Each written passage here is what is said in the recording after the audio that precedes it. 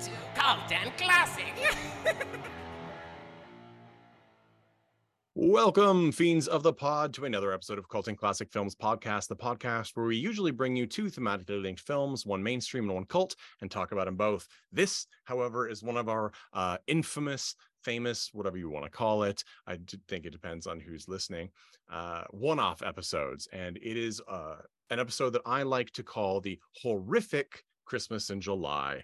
I said it a little funny there because it's a play on words. Not only is this a horrifying Christmas in July special that we will be talking about, but it is also riffed by the good folks at Riff Tracks. So this is, I saw this last year and was like, I have to force this upon our beloved panelists because it is banana sandwich bonkers. I'm your host, Nate Wyckoff, film critic and comedian, of course. And with us today, we also have Tad Mastriani. How are you doing, Tad? I'm starting to wonder how long I can have this force on me before it becomes assault. Yeah, I mean, it depends what state you're in, I guess. I'm fucked up. Good luck proving it. And we also have with us Mandy Longley. How are you doing, Mandy? I'm not sure what season it is. It feels just like Christmas, but it is 1 billion degrees in New England right now. Yeah, it's we're having some record heat out here as well. I mean, it's always hot here in Palm Springs area, but we've been battling between 108 and 116 the past few days. But so it's a dry heat, right? It is a dry heat. It is true. It is, and you know what? It makes a difference. It is like a swimming pool. Yeah, and it has been nothing but rain. Yeah, we've had rain for like 3 weeks, and then they're like, "Oh, now we'll stop raining, but we'll make it 1 million degrees." So yeah, we'll make it a fucking sweaty asshole. Yeah. You know, why not? It's very swassy for sure. Swass. Oof, hitting it hard today. Well, I'll tell you this. We will have there are lots of change of scenery moments that you get with this week's film, which is 1981's New Zealand television special, The Monsters Christmas. This movie, I'm gonna go in and try and give you the plot. It's basically Lord of the Rings, but instead of a group trying to bring a ring of power and throw it into a volcano, a group sends a small child to rescue their voices from the inside of a volcano. Otherwise, there are a shocking number of parallels, and of course, this is long before Peter Jackson's Lord of the Rings trilogy, which was also filmed in New Zealand. But I'm guessing he had seen this, especially knowing that he made the bizarre special effects film Bad Taste, as well as his entire discography. But yeah, this is some banana sandwich crazy crap, and I want to get into it. There's like this, I guess you could call it it's not really a framing story. It's just this girl is reading a picture book as she goes to sleep at night, presumably on Christmas Eve. I don't know exactly how New Zealanders, how their Christmas is the same or different than ours here in the US. It essentially seems very similar, right? Like you wake up on Christmas morning and you open presents from under a Christmas tree. In this case, though, she falls asleep with her teddy bear reading The Monsters Christmas. It seems to be a real picture book of some kind where a bunch of monsters have a singing competition or something, and they make fun of a witch because she sounds terrible, and so she steals their voices, and in response they steal her wand so she can't use her powers, and that's the story. And this little girl reads it and falls asleep, and then when she wakes up in the middle of the night expecting Saint Nicholas to be delivering presents, she finds one of the monsters in her living room, which we will touch on these monsters a lot, I think, because there's a lot to talk about. And then she ends up befriending this monster, and he leads her to like the next step of the journey where she meets another monster, and then the next step where she meets another one, and eventually she winds up in the witch's place and rescues the voices, and then they all become a happy family, which is perhaps a slight difference from Lord of the Rings, but that's it. Otherwise, this is the Lord of the Rings. Okay. I can guarantee that none of our panelists had seen this before I forced it upon them. As I mentioned in the intro, though, this is the Riff Tracks version that we watched here today. It is uncut from the original transfer, I guess you would call it. Although uncut, I'm wondering what was left on the cutting room floor, because there are some insane moments here that do not have any explanation. But that, be that as it may, the film has been riffed by Riff Tracks main group, of course, Mike Nelson, Bill Corbett, and Kevin Murphy, written by them and their talented writers. Very funny. I found it a delight. I always love Riff Tracks, and I think it makes a movie like this, which has what I will kindly call audio problems. It makes it much more watchable. By audio problems, I mean the little girl's voice is so high pitched and ADR'd that, and that the Casio keyboard soundtrack is so loud and piercing that it's just kind of a cacophony of screeches whenever there's any sort of dialogue happening. And the monsters don't speak until the very end, so they essentially just grunt, groan, and shuffle about. And we just get a lot of really unpleasant sounds. And half the time the sound effects, this is not a joke, they sound like diarrhea, like actual, like bubbly, gurgly, bizarre, like why you would choose these sound effects, I do not know. I really don't. Good, it wasn't just me. No, it sounds. I was like, is this a joke? Is this something that they spliced in? No, it's literally in the original feature. And it's just like, not to be graphic, but like these really horrifying gurgle sounds. Oh no, not the potty mouth. It is. So yes. So okay. I'm just gonna break in. Like being old and not being able to understand the kid. I was like, no, what? Well, first off, of course. Where are the subtitles? I have no idea what's happening right now. Listeners know that we are based in the U.S. and we are all U.S. natives, and so we have a particular way of speaking in English. And this film has New Zealand cast, and there's only really two people until the monsters at the end who don't speak. They just sing us Silent Night, which we'll talk about. The only ones that speak are the witch and the little girl. The witch is called Witch, and the little girl is called Girl. So kudos to that. Great, easy to remember. Yeah, and they speak, but they have, especially the little girl has like a heavy Kiwi accent, like very, very, and it's a very, I think it's actually a very pretty accent, but it's sort of sing-songy, like it has a very particular melodic up and down, and it makes it very hard to follow when you're competing with the soundtrack. It's like they have this weird resonance with one another that makes it like, I'm like, I see lips moving, but it's also ADR, so sometimes the lips aren't moving and I'm still hearing them.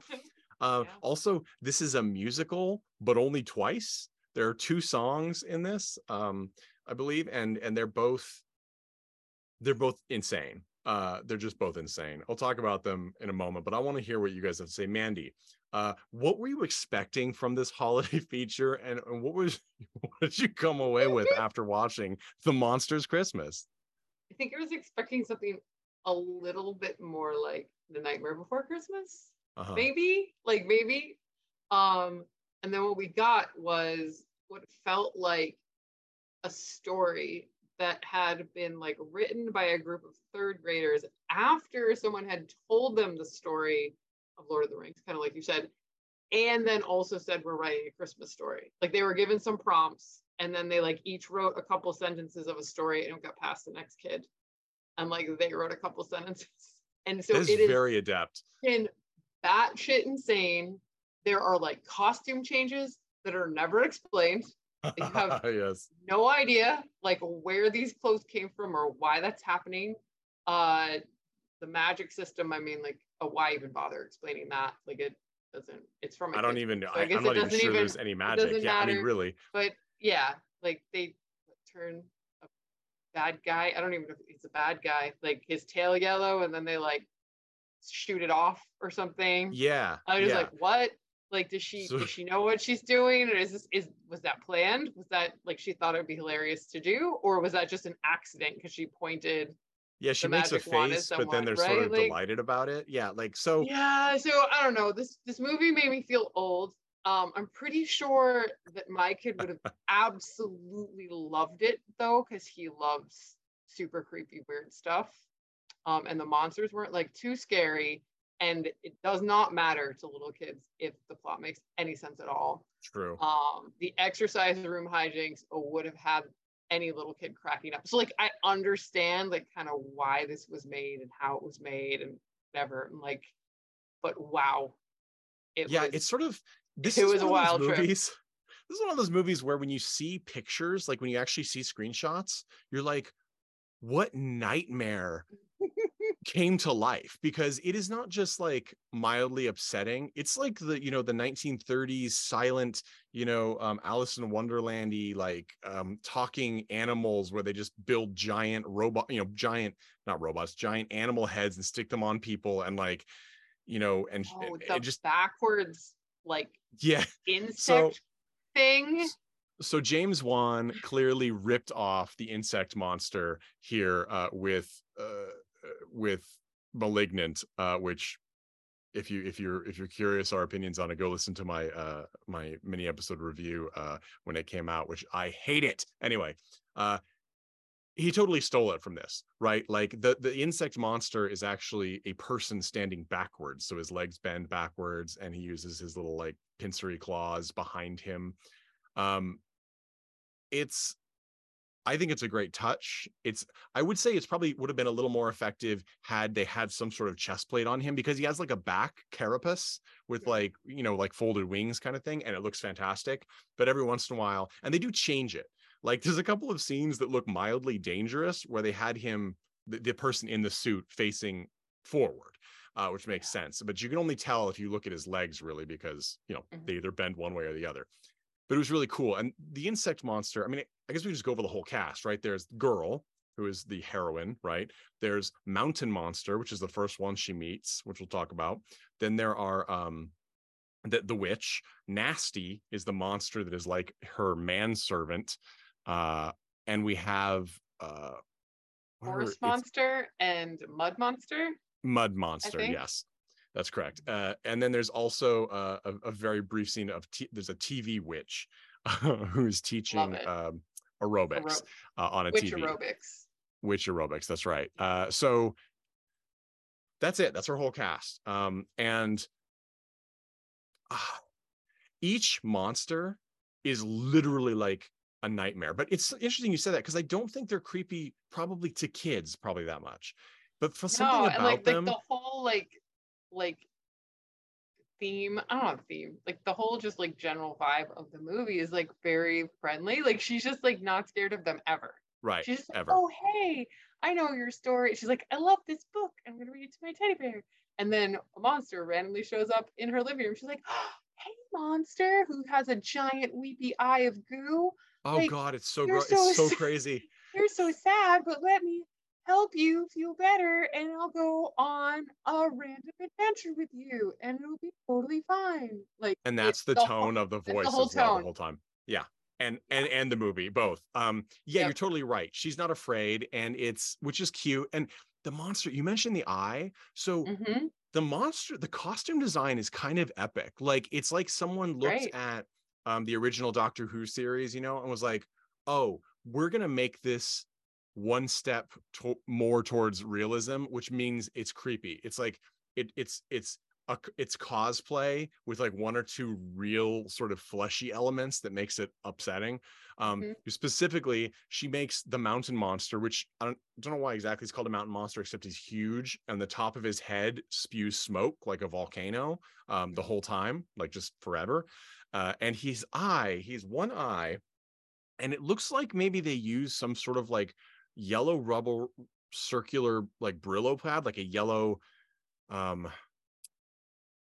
don't even know what you would call it. Like it looks like a horse brush or something that's like these rubber knobs, rubber nubbly things. Yeah, they're very symmetric. Like it was definitely something manufactured, and it pulses. Like perfect circles. Yeah, it pulses, and then he has an eye in the middle of that eye that pops out and comes back in. Like for anyone who's seen From Beyond, with where the pineal gland comes out of the forehead when they become like this evil advanced creature, and like it's like that, it comes out on a stalk. And when, as you said, the first time she sees the monster, she makes fun of him because he can't speak, because she knows from her storybook that the witch stole their voices. And then he starts to cry, and it is green viscous liquid that just oozes out of the bottom of this weird yellow eye. It's truly upsetting. It reminded me a lot of the creature in a movie which we all love here, and why am I, Mary Warrenov, Full Moon, releasing. Why can I not think of that name? Tad, do you remember? I'm blanking here. The film with Mary Warrenov where the TV, intergalactic TV comes up. Anyway, it'll come to me and we'll talk about it. It's not a but full moon video, is it? it is. It's like Oh, not then I know Monster exactly Vision. what I you're of course talking know what about. Monster Vision. I mean, Anyway, Oh, I that's what I also was thinking. It was Monster I also Vision. can't think Never of it, mind. but we like covered it on this, haven't we? we did, and it was fantastic. And this is Yes. this movie, The Monsters Christmas. I watched it a second time directly before recording this podcast. It has melted my brain because it's almost I call it a non-verbal movie, because the dialogue doesn't matter. It occurs, but not only did I not understand half of it, but it's really irrelevant, because it's sort of like everyone involved except for the kid seems like they may be a circus performer, like they might actually be some sort of clown or contortionist or something, especially the person in the nasty monster suit, the helper of the witch. And I so I think of all the monsters, because we talked about Mountain Monster. He has light up belly, he has this big giant rubbery mouth with teeth, this weepy eye, this smoking thing on his head, unclear limbs, arms at some point are unclear. But we also have the forest monster, which is like a big insect, sort of like a praying mantis. Then we have the mud monsters, which, as Rift Track says, looks like a tandem. I think they called it tandem poo. They look like two piles of excrement that are attached at the base. And that's not an unkind description. No, it isn't. It's really accurate. And I saw them as like the final form of Diglett from Pokemon, like this really upsetting mound of like brown, like brownness. And when they get close, they have like, they're people's faces in this one. The other monsters, you can't see human faces, but people's faces, but they have like appliques on them, so they're kind of purpley and like bulgy, and it's just, and their noses are big and bulbous, and they inflate and deflate. It's really spooky. And I can't, but Nasty is the most insane, because Nasty is the villain. He's the villain's helper, rather. He is the golem of this. He's Schmeagol all the way. He literally, like, Peter Jackson could not have not seen this movie, because Golem is this creature. He like moves around like on all fours, like gliding, hangs from trees, skulks around rocks. The difference being is that he is this mostly black. He looks like he's a creature that crawled out of an oil slick, right? He's mostly black, a little bit of brown tones, but his face, I think at one point Rift Tracks called him a like melted pig rat, which is kind of appropriate because he has this like snout that goes off his face, sort of like the center tendril of Man Thing's face from Marvel Comics. I and think then they also made a circumcision joke. Yes, well. He had his nose circumcised. Yes, it very much, seriously, it is upsetting because you see the human eyes, but like he has whiskers, but he's also very melted looking. Yes. It's yeah. And as you said, he has a tail, which girl blows away. First, she shocks him, and his whole tail and butt become like bright yellow. And then she shoots him again, and the tail falls off, and his butt is bright yellow and tailless for the rest of the movie. So I can only assume that that's some sort of horrible scar burning. That's is really weird. In case you haven't picked it up at this point, magic burn. Yeah. This movie is a little weird.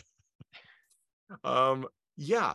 So okay, so those are the monsters. Yeah, his the texture of his like nose facing is almost like seaweed. Yes, like it's pulpy, very like wet, wet, but like wet. semi-translucent, and it has like that thickness and like folds, kind of like they just like put seaweed over his Yeah, everything is just all around. nose. Terror Vision, that's the name, damn it. Terror Vision is the movie I was thinking about, which is a You delightful said movie. that. Not No, only I did you said say that, but I I said, I said oh, Monster Terror Vision. Vision. And Monster Vision Terror Vision. is, of course, Whatever. was Joe Bob Briggs' television show on TNT. Go watch. We were halfway there. We were. Anyway, and I know our listeners were like, "You idiot! It's blah blah blah." Totally fair, totally valid. But we're back on track. Do you not even remember the movies that you watched? You know, It doesn't matter. listeners, I don't care about the title. I care about how I felt after watching it. Yeah, so we have watched. I mean, we've talked about more, but we have watched several hundred movies at this point for this podcast, listeners. That's just for this podcast. So I can't remember 5 minutes ago. Sure, exactly. That is just the reality. That too. So anyway, okay, Tad, what were you expecting from the Monsters Christmas, and what did you come away with? I was expecting Christmas. There's I got zero monsters. Christmas. I got barely any Christmas, but I did get monsters, and I also got no. Nathan, I don't have enough Vicodin in my life to watch movies like this. Okay, like I am I'm in serious pain right now. For any of our listeners, I'm in serious pain right now. I have a serious back spasm. I am doing this out of the kindness of my heart for Nathan, because I love him so much. But I can tell you that when you're in some serious pain and you're trying to pay attention to a movie and it's this bad shit, sorry, gone.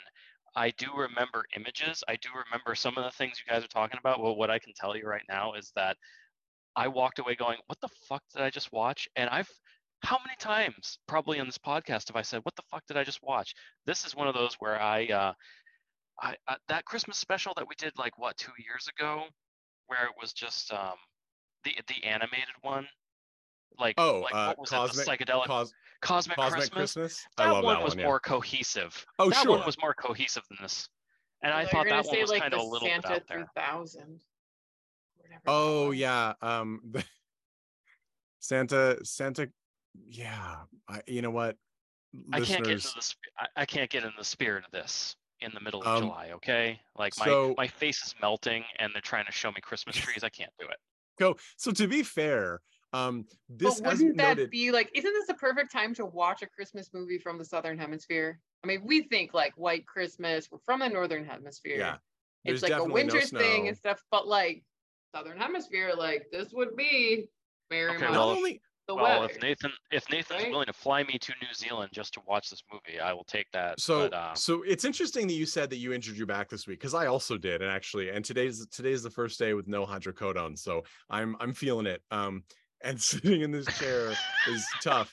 And I don't know what it says. I think it says more to our age than anything else. But this movie, not only is it not like, there's a lot of weird Christmas movies that don't ever have any sort of hold on our imaginations, because they're not they don't ring Christmas. Like the one that skirts the line that everybody talks about, of course, Die Hard. Like it sort of skirts the line. Everything looks Christmas. It opens with a Christmas theme. So like you kind of even feel a little bit more Christmas with that. But like this movie, no Christmas.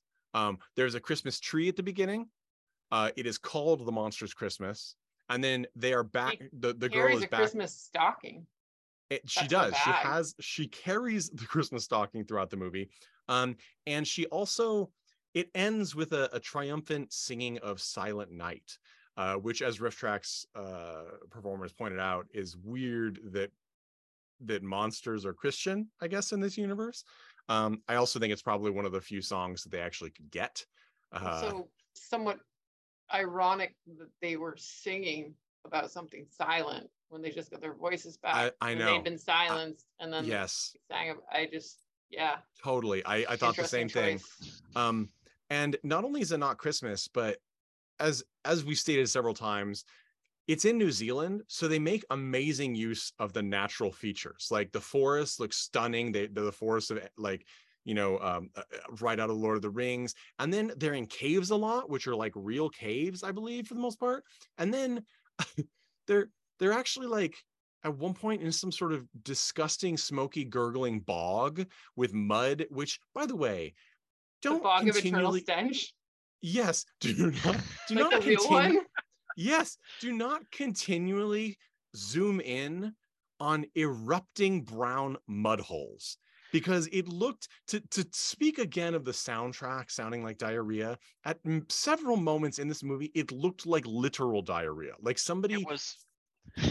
I mean, it looked It like was. somebody filmed the inside of a toilet bowl. It It was was talking diarrhea, and best part is during that scene, I don't think I actually understood a thing it not a was trying to single say. thing. No, as you Not one said, it's a word made sim. sense. They're giving the girl instructions on how she can free the monsters' voices once she finds them, and she tells them, and it also tells her how to find them in the witch's like home, and like it says it like every time the holes open up with bubbles, it speaks, but the Says voice it in is this. farts.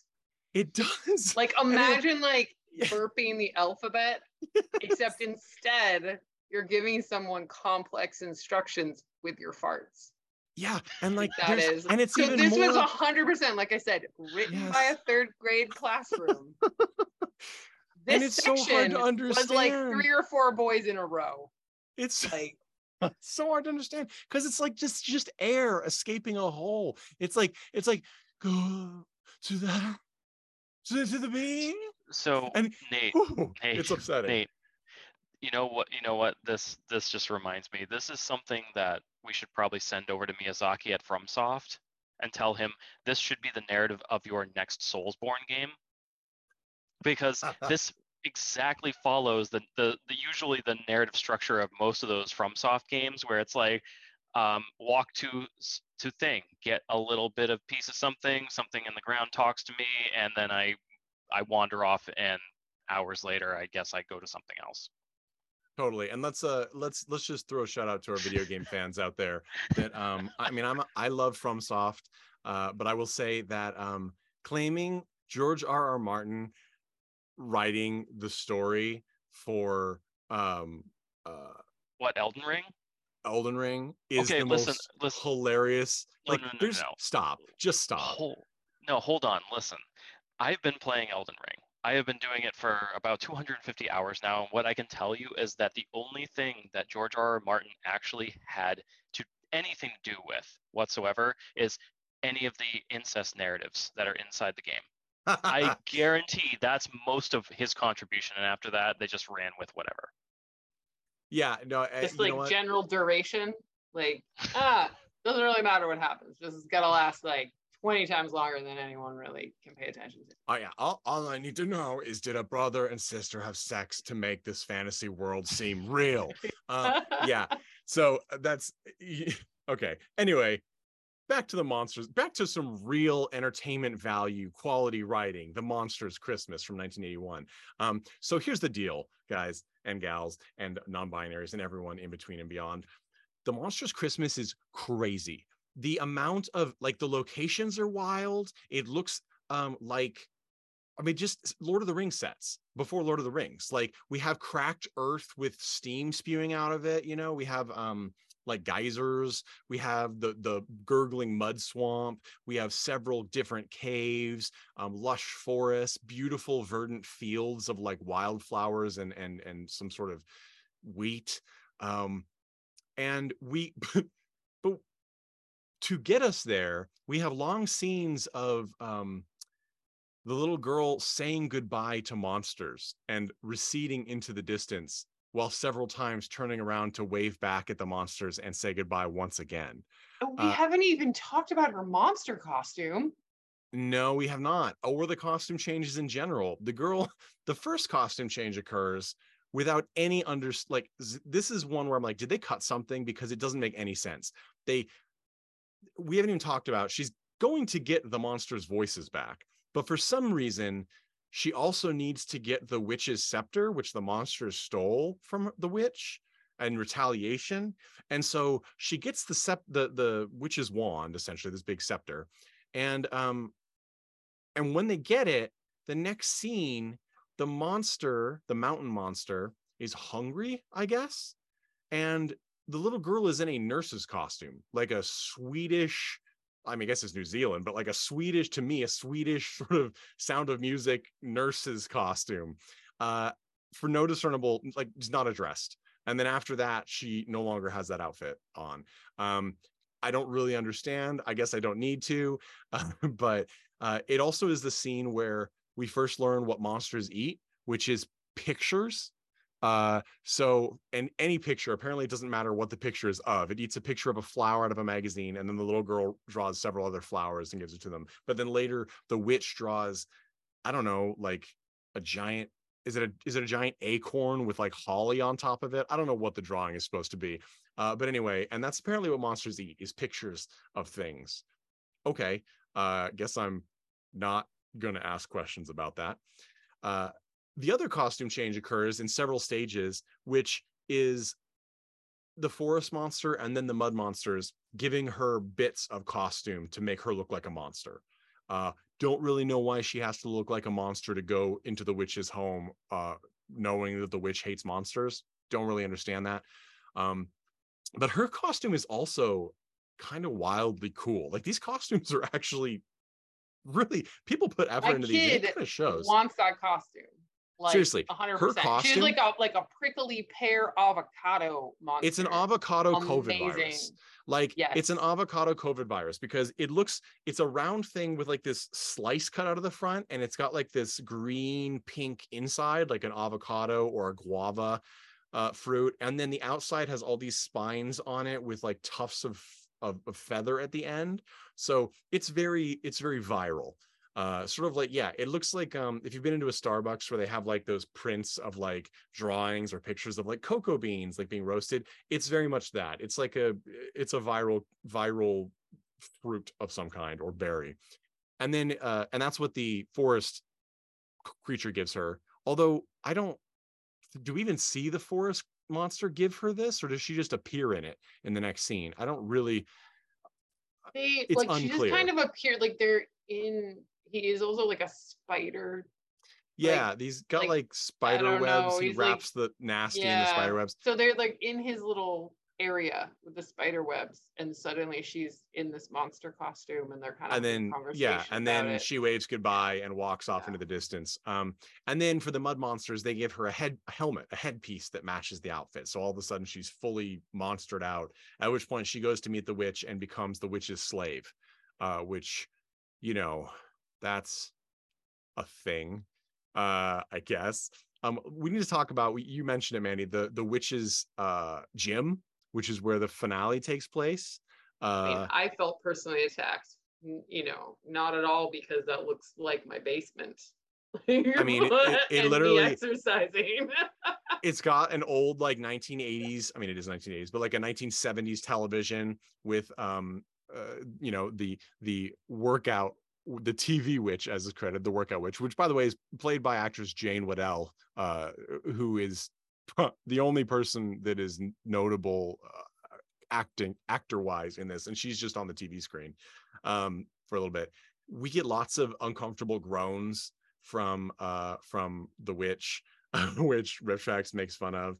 But she's trying to do like push-ups, and then she's doing like there's like a pommel horse and some really questionable balance beams and things in there. And she's got a set of uneven bars. She has a couple of like bench press barbells.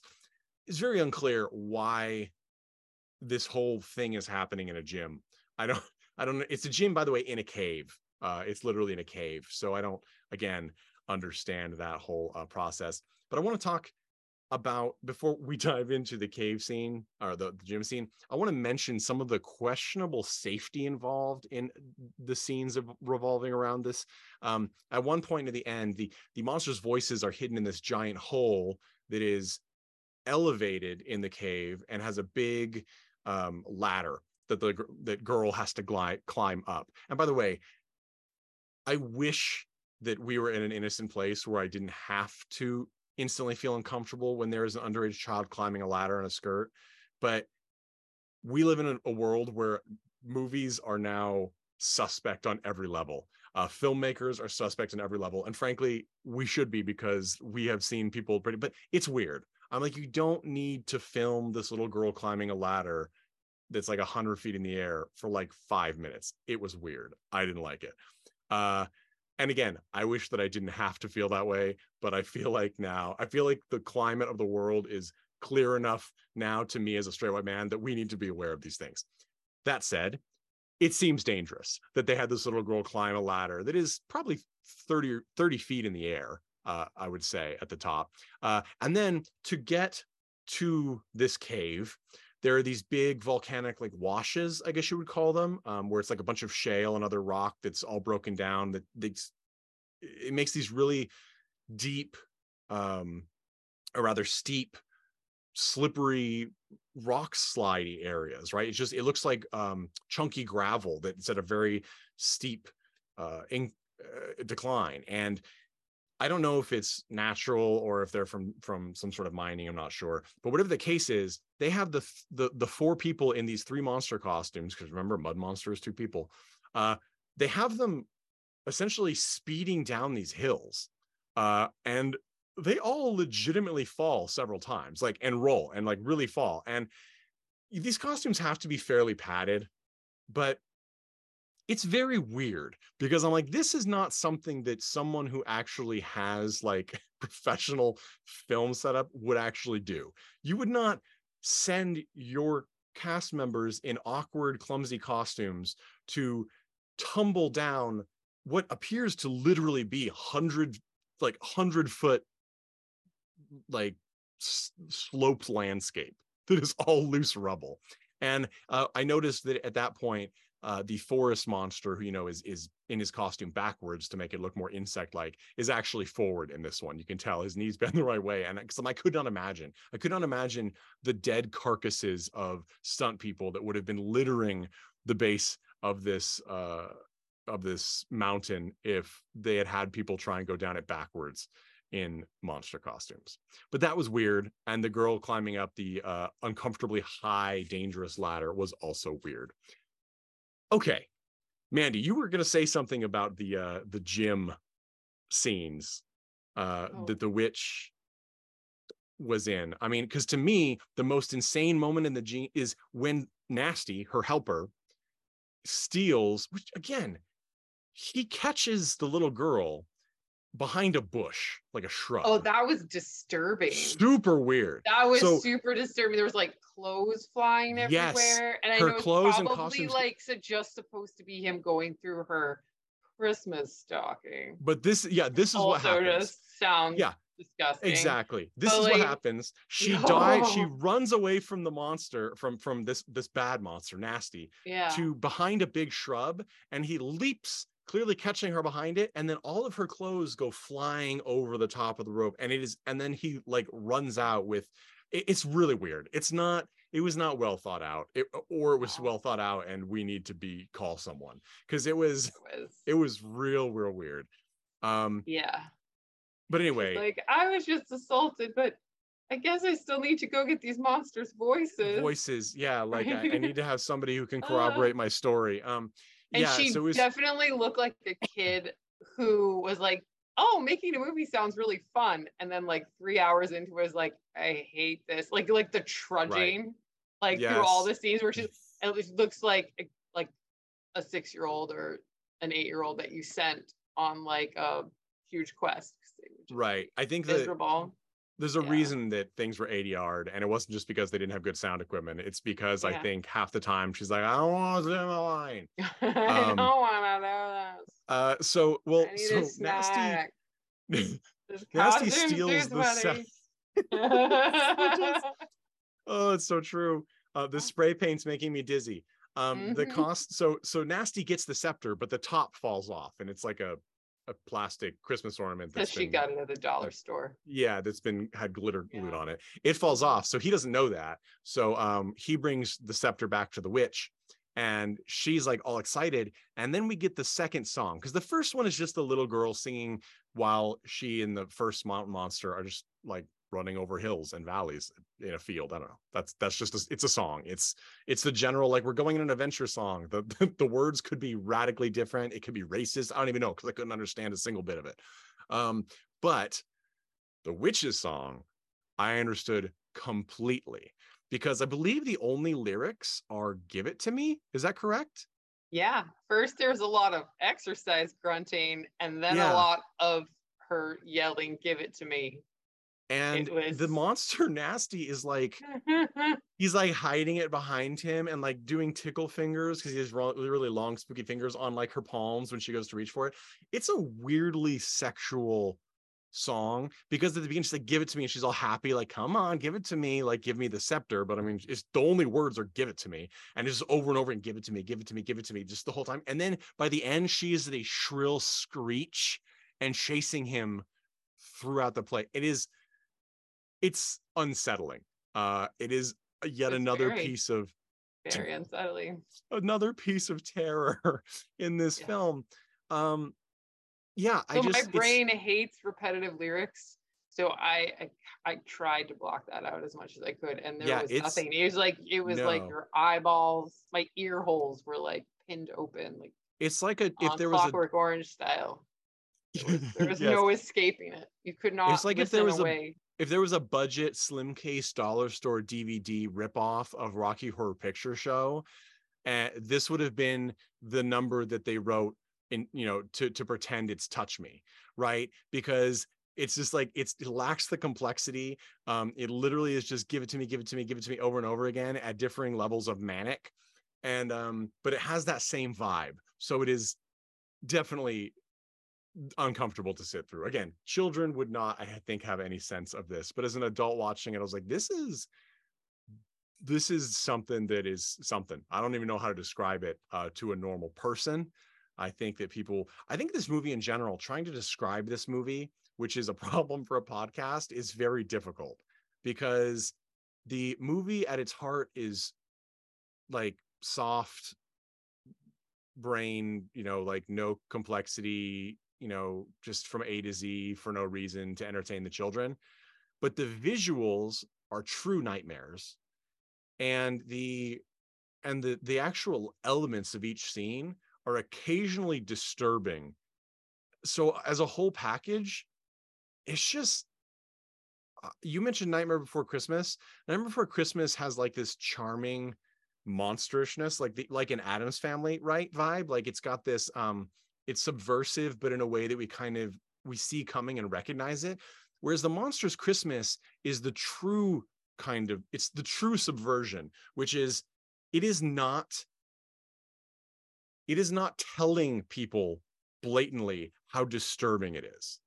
It is pretending it is not disturbing while giving us things that are truly horrifying, like a weeping, pulsating monster eye, farting soundtrack, wheezy, whispering, gassy, wispy voices coming out of brown stink hole mud spewing like gas clouds. Monsters that are linked at like the bottom of their piles. They're just piles with faces. They were attached at the butt. They were attached at the butt. I think is what Riff Tech said. And I mean, starting to see a theme here. Yeah, lots of, and you know what? Now that I think about it, I mean, we're all big, I think, Peter Jackson fans here, and anybody who knows Peter Jackson's work beyond Lord of the Rings and King Kong and the Hobbit trilogy knows that he is a twisted man with a very twisted sense of humor, as we know from Dead or Alive, Bad Taste, Meet the Feebles, his Muppet heroin orgy, violence-filled craziness, which I'm sure we'll talk about more at the podcast at some point. This speaks volumes about that.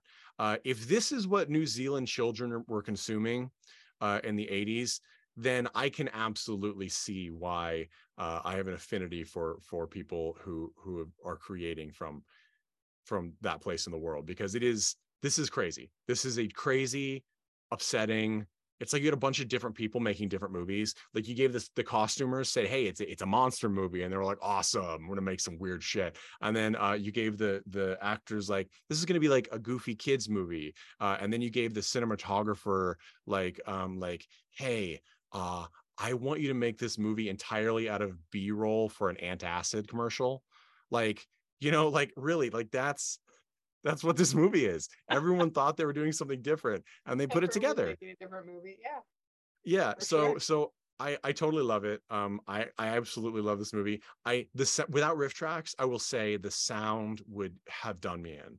It is just piercing and atonal and obnoxious, and I can put up with a lot. And it's just without riff tracks, this would have been tough for me because of the sound. Now, that said, you could cut a kick-ass bootleg um Super Sentai Power Rangers episode by redubbing this and recutting it, because the monsters feel right at home in that kind of, like Ultraman Keiju vibe.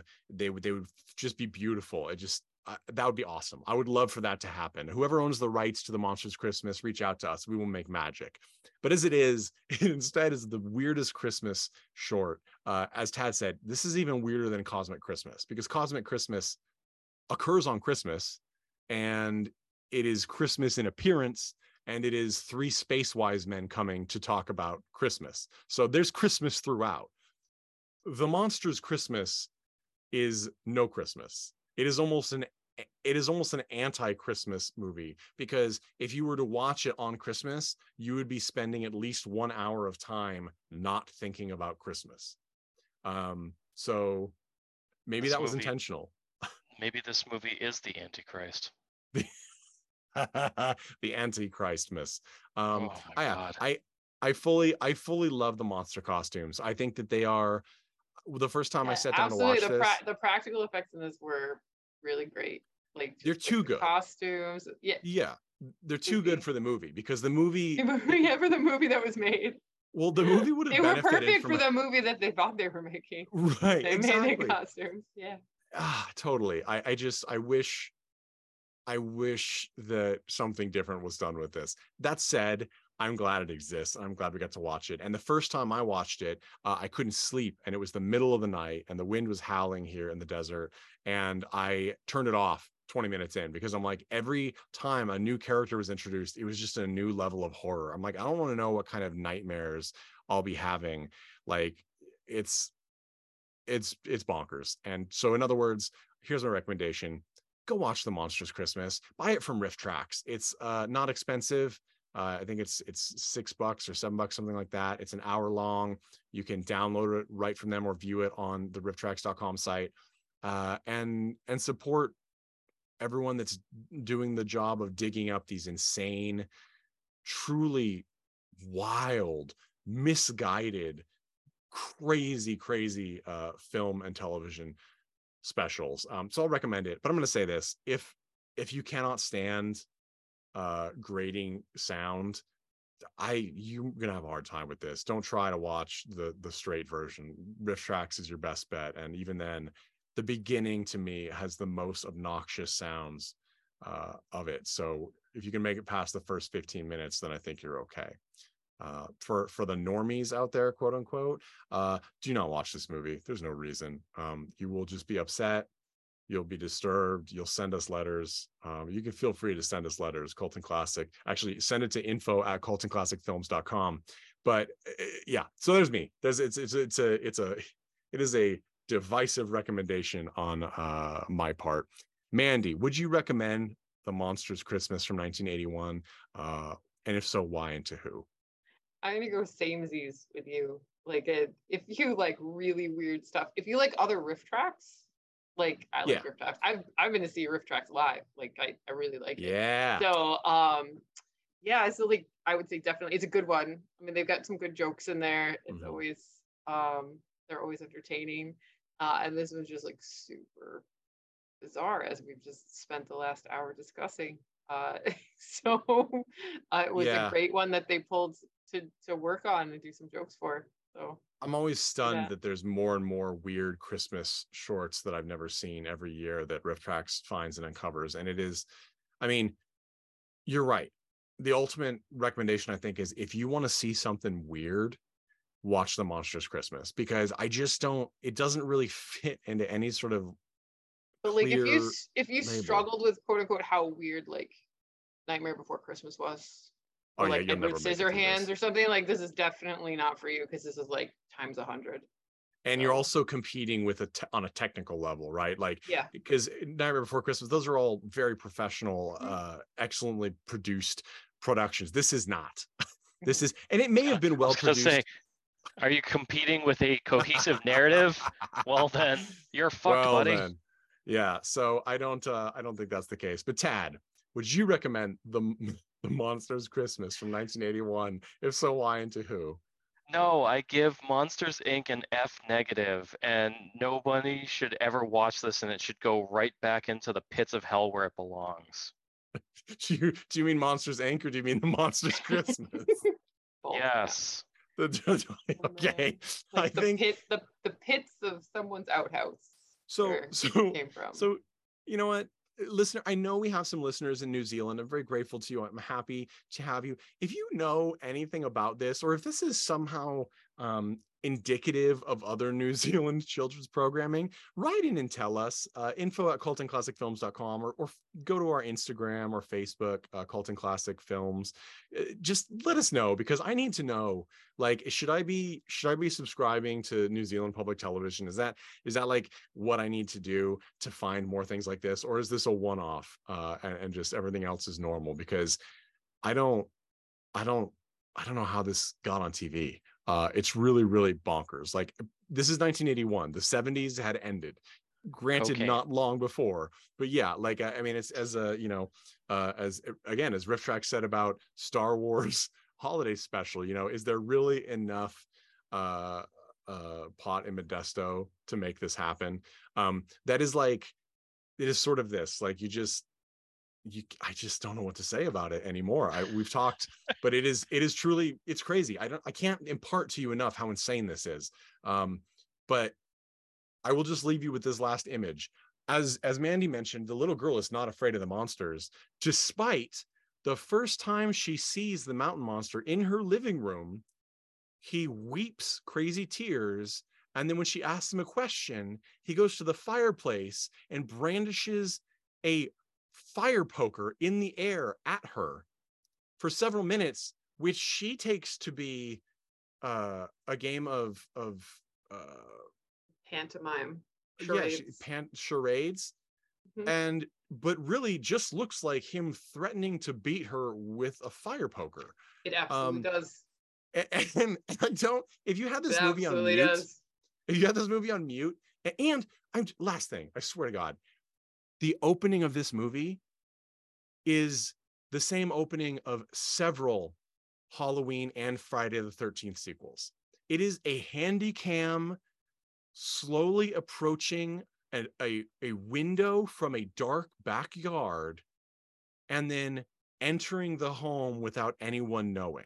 It is literally stalker cam. It's a horror film. Like, it opens exactly like a horror film. And I swear, if you muted this, it would go from, like, Halloween 2 to Midsummer to Halloween 2 to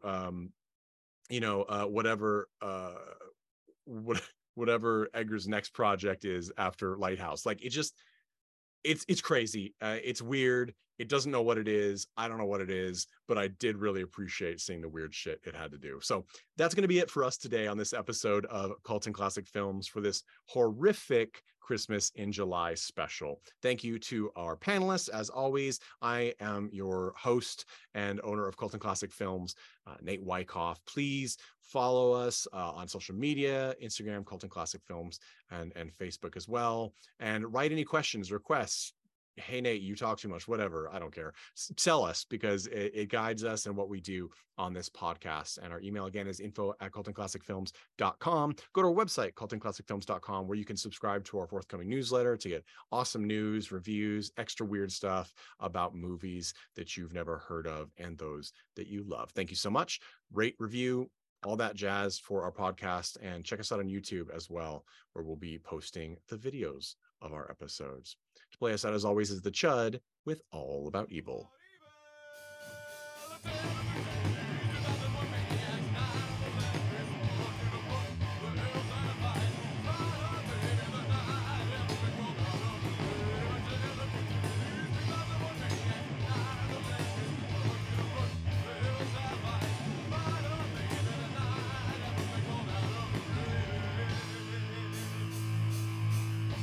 Hey everyone, thanks for listening to Cult and Classic Podcast. This podcast is important to me, but what's more important are the rights, privileges, and freedom from violence of everyone in this country and in this world. And that means supporting Black Lives Matter. If you'd like to make a donation, please go ahead and visit cultandclassicpodcast.com, where we have a list of places you can donate and help out.